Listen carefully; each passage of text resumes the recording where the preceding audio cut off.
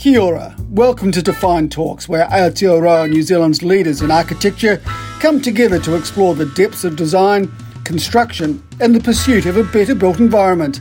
Get ready to expand your knowledge and be inspired.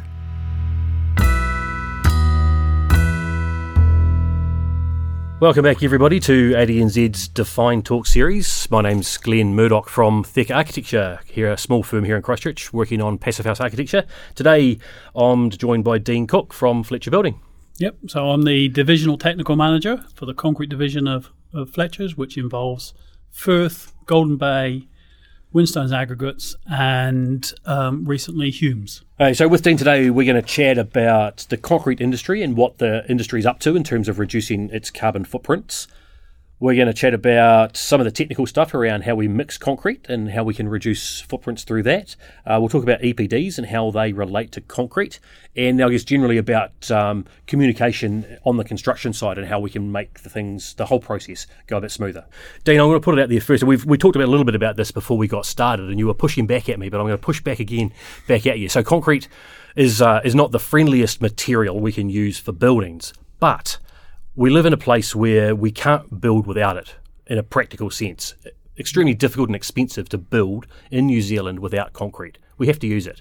So what I want to talk today about is sort of concrete generally, what the industry is up to try and reduce its impact, and how, as designers, we can think differently about concrete. So I guess first, just a bit of an overview. What's going on in the concrete industry to try and reduce the carbon footprint of concrete? Okay, so we have been on a journey of reducing our carbon footprint since about 2005.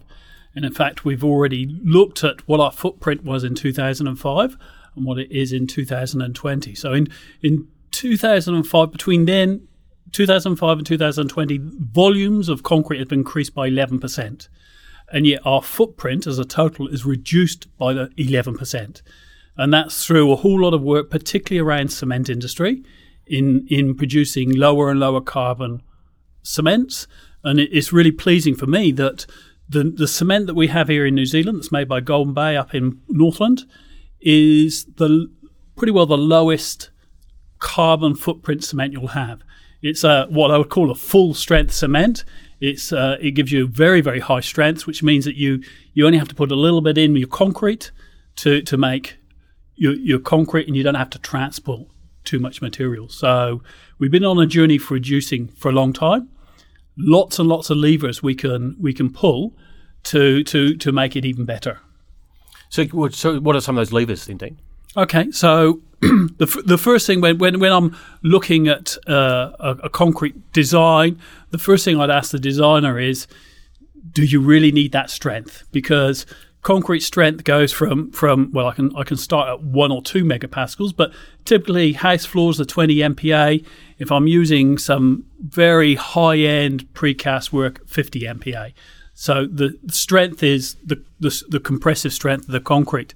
As you go up the compressive strength, you go up your carbon footprint because you have to put more and more cement in the mix to give you that strength. Cement is the cheapest glue known to man. It holds all the aggregates and the sands together. So if you're designing something and you're using 30 MPa and you say, do I really need to do that? Can I use 25 MPa? You could save yourself 10% on your footprint. Yeah, sure. Of that order. And if we get the structural engineer involved in that conversation and they're happy, then that's an easy win. Yeah, so there's the first easy win. The second easy one is then looking at your mix design, okay? So not all cements are equal. So your ready mixer, which cement they use will determine the footprint, basically. So as I said before, if you're using New Zealand-made cements, you tend to find that the global warming potential of your concrete will be lower just because of that. So does that mean that in some cases in New Zealand we might be using cements that are not made locally? Yeah, about 40% of the market's imported. Okay. And about 60%. It's of that order. Sure. Enough. And the imported stuff is coming from places where the production of the cement has a much greater carbon footprint. Well, look, it's really good cement. It's still performance-wise is matching the New Zealand cement. They just don't have the same footprint. Golden Bay has spent a lot of time improving their fuel efficiencies, looking at alternative fuels, constantly looking at ways of shaving another few percent here, another few percent there. And the result of that is that they're about 20% lower than imported cement. Sure. So is this correct? So imported cement might use, for example, coal to generate the energy to create the cement. What are they using up in Golden Bay then? Well, a lot of their alternative fuels are waste streams, so they use a lot of waste timber. Now, the beauty of that is that they can use treated timber because it goes into the kiln. The kiln is working about 1,500 degrees, really high temperatures. And any of those elements that you might have in treated timber get bound up into the cement. Nothing comes out the flue. So they use a lot of that. They're also using a lot of waste tires. So those get shredded, taken up to Northland, and they get used as a fuel. These all things seem really simple, but you have to make a lot of modifications to your plant to handle it. Doesn't make a massive difference to your carbon footprint because a lot of a tire is a hydrocarbon anyway. Yeah. So you have to include that. There's a small natural rubber component which you can deduct, but it's all a series of small increments that lead to the lower numbers in the end. So you talked there about modifying the mix to reduce the footprint. So what about using alternatives to cement? So for example, fly ash and things like that. How does that roll in New Zealand? So we've things are changing on that market, which is good because for years we've had very little opportunities because we have to actually import these waste streams. The major ones that we look at are fly ash, which comes from coal burning. Huntley spends a lot of time closed down these days. So again, we sort of import those materials. They allow you to reduce your cement contents. They come with a lower carbon footprint, so you can end up with a concrete which has a lower net footprint. The other alternatives are ground granulated blast furnace slag, GGBS. And again, Wholesome have recently built up in Auckland a facility to bring in that. We've for years not really had it available to us, but now that is an option available to concrete mix designers. Another one is microsilica from the sort of ferrosilica industry. Again, these are all waste streams that through their chemistry we can use in concrete. And those are all imported at this stage? The only non-imported, which is in tiny volumes, is Huntley fly ash. All the rest, all the rest are imported. But despite the transport cost of importing that stuff, it's still going to reduce the footprint. When you do your life cycle assessment, you include all that. Yeah, sure. The development that was sort of heading now is around the world is people are looking at what they call calcined clays, where if you take a kaolinite clay and you heat it at the right temperature, around about sort of 800 degrees, you can end up with a material which is pozzolanic. It reacts with concrete. Similarly, a lot of work being done with natural pozzolans. So these are volcanic ashes, usually pumicites, ignimbrites, where you can grind them really fine and you can use them as a cement. These are the sort of things that the Romans used to use in their concretes. Same things. So you talked at the start about over the last 15 years, concrete volumes have increased by 11%. Footprints reduced by 11%. Yes. How much scope do you think there is to reduce it further? What's the end goal here? 2050 is to be net zero. That's our goal. Now that will evolve, and what we've done recently is had a roadmap of how we would get there. There is between now and maybe 2030, 35, we can use sort of technologies that exist, which is what you're talking about is sort of alternative. It is basically making your clinker as efficient as you can. Then you start to use supplementary cementitious materials. You start to improve your fleet. You do all those sort of things. So you get yourself down to a reasonable number. Then after that, we have to see technology, which is what they call carbon capture. So the technology already exists. It's just not economic at the moment. Sure. And there's an end point there, where you can't remove any more from concrete. Beyond that, does that mean planting trees or carbon credits or those types of things? Well, our plan isn't around sequestration. It is around. It is. Okay. Ultimately, we would see us investing to capture. If you're at a cement plant and you capture the CO2. Now, when you make cement, you take limestone and you heat it at a great temperature, and it breaks down, and that's where a lot of the CO2 comes from. Okay, that chemical process. So there isn't anything you can do to alter chemistry. Sure. But if you capture it and you start utilizing it, then you can effectively get cement down to zero. Now, one of the interesting things also about concrete is that if you lay a concrete floor, it actually absorbs CO2.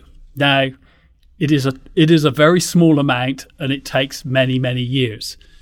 But if you're producing effectively a zero cement, a zero carbon product, you actually then, over the time, you start to creep into the negatives. So we weigh away. It's, the technology of carbon capture exists. The economics don't. Sure. There's lots of plants experimenting with prototypes, but there's so much effort being put around the world. I see, that technology will come through. Sure. So let's just talk about some specifics of concrete that we can buy on the market at the moment. And here I'm thinking about the Firth EC products that they've got. So I can buy EC30, EC10, EC20, which has a reduction in its carbon footprint. What's the difference between normal mixed concrete and the same strength concrete if I specify EC20, for example? What's the difference? So what we did is what we found is people struggled with specification. So what we did is we made a grid, and we just used something called the Infrastructure Sustainability Council and put into their software package, and it gave us a baseline. And then we called something called EC10 is 10% lower than that. EC20 is 20% lower than that. It doesn't really matter what your baseline is. It's because it's the lines that you can get. With New Zealand cement, we can usually hit now round about an EC20. What's different about that? What goes into the concrete that's different? Well, I suppose the different things is low carbon cement. Sure. Is it? And then I can take it beyond that with people then say, right, I want something special. I want to do better again. And I can start to look at my admixtures. I can see where's the source? Why is my cement contents high? So can I look at admixtures to bring down my water content, bring down my cement? Can I look at supplementary cementitious materials? Could I change my sand and make it better? Because everything about concrete is around economics. That's why, you said at the beginning. Everything around building is around economics. Exactly. It is. And that's why, when people say, what's the impact? Well, you say, well, quite now, everything we do is around getting the best value. As we start to make things, put in another value proposition, then there's potential for costs. Okay, so the EC20 example you've given us there, that's compared to I don't know if this is the right word, but arbitrary baseline that isn't necessarily what exists in New Zealand. Is that correct? It's not totally arbitrary, but what I would say is that what we're asking people is to know your numbers and specify the numbers. So why we set that up is that we have an expectation that people would say, I'm on a project, I'll phone up my local concrete plant and say, look, I'm looking at what's practical in your areas, because there is nothing low carbon about specifying something that when they try to put it down, the places can't handle it. You end up digging it up and doing it again. That's not low. Yeah, so absolutely. What we say is come talk to us.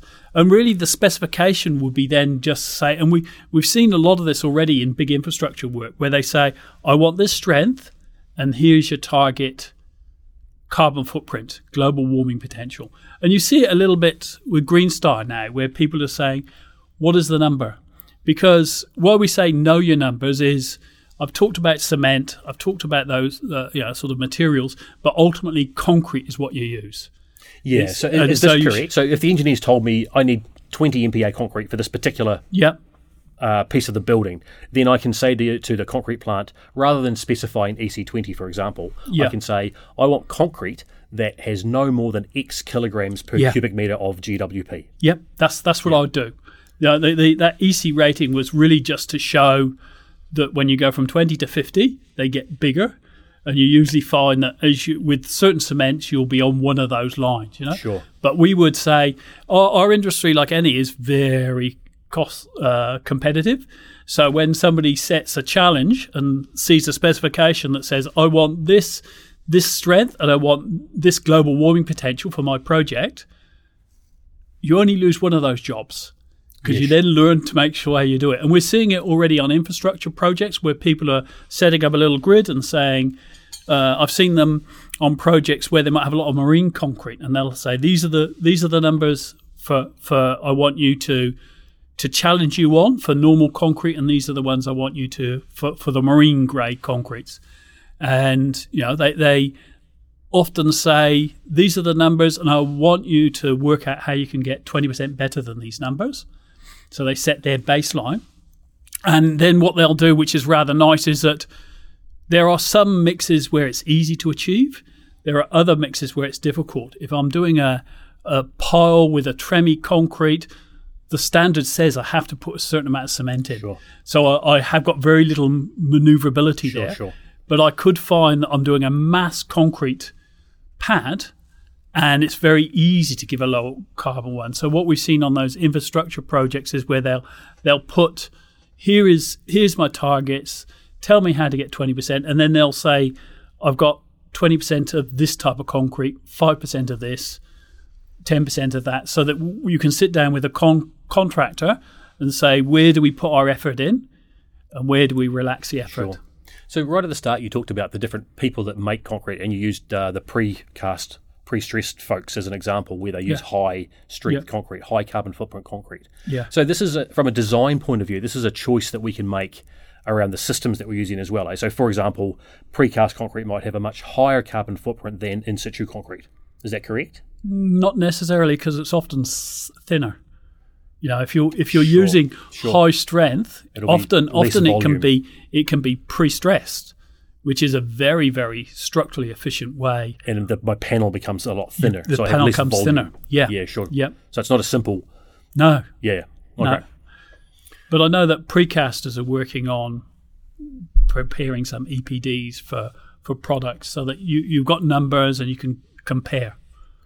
So EPDs, it's good that you brought that up. So before we started, we were chatting and you talked about EPDs being challenging simply because the number of them you would have to produce to cover all of the potential concrete mixes or recipes. Yeah. So at Firth, we did an EPD some time back, and what that does is when they come into your business, they look at everything, and then they work out basically the environmental description of your products. But it's because it's a historic thing. It's looking at what you did. Well, in 2019, 2020, there wasn't much call for low carbon concretes. So when we were doing that process, we did it with ThinkStep.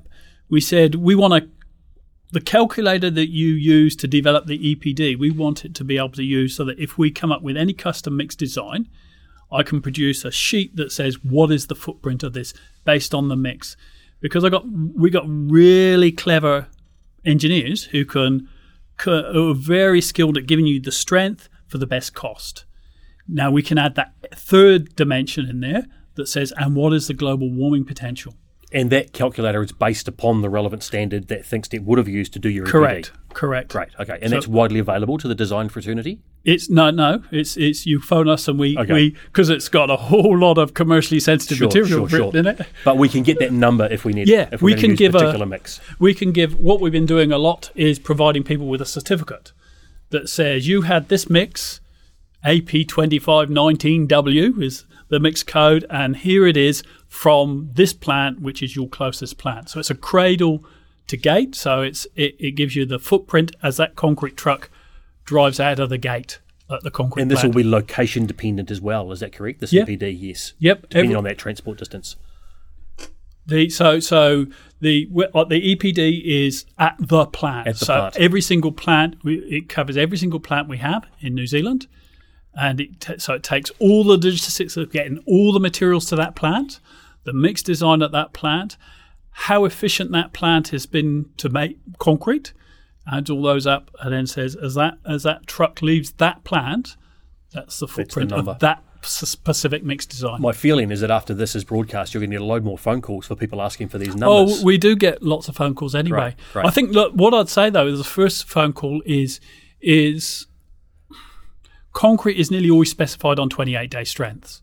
Okay, as you start to use what would be a special concrete, that's designed for its low carbon performance, you always match the 28-day strength, but you might find the set time changes, sure, the bleed changes, what the 1 day strength is, what the 7 day strength is.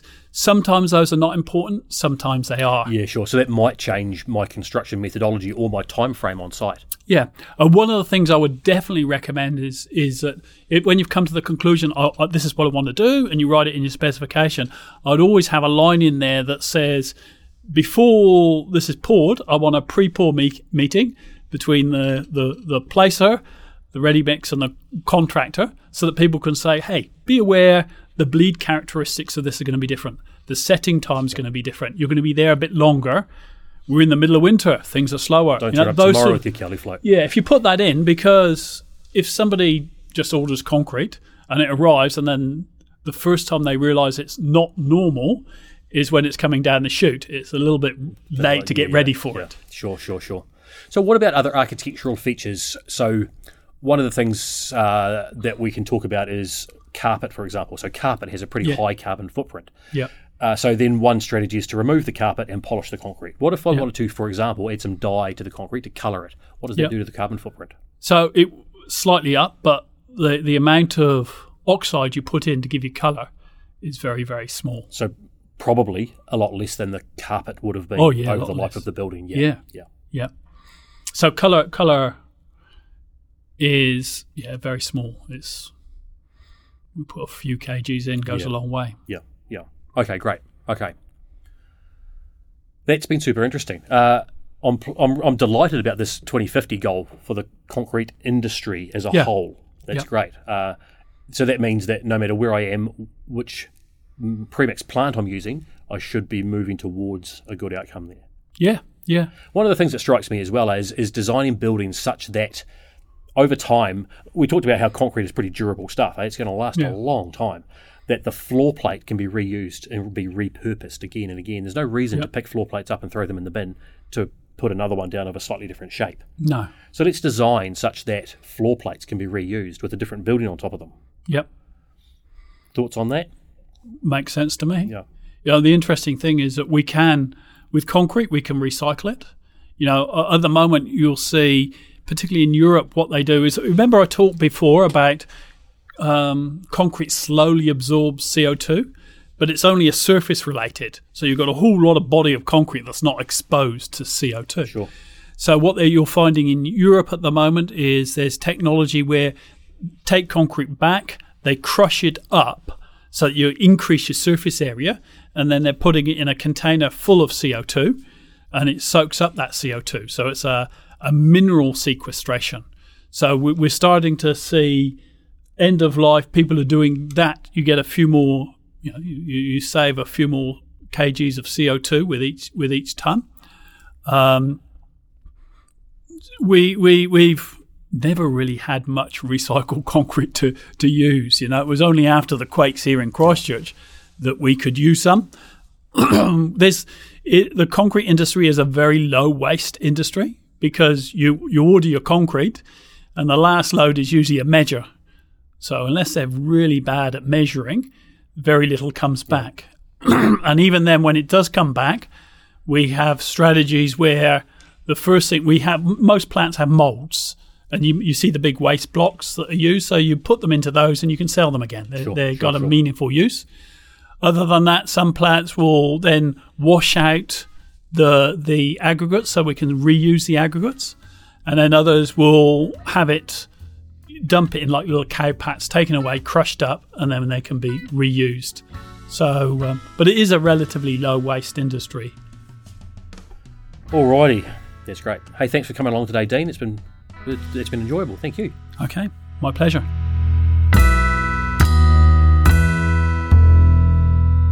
You've been listening to an ADNZ podcast.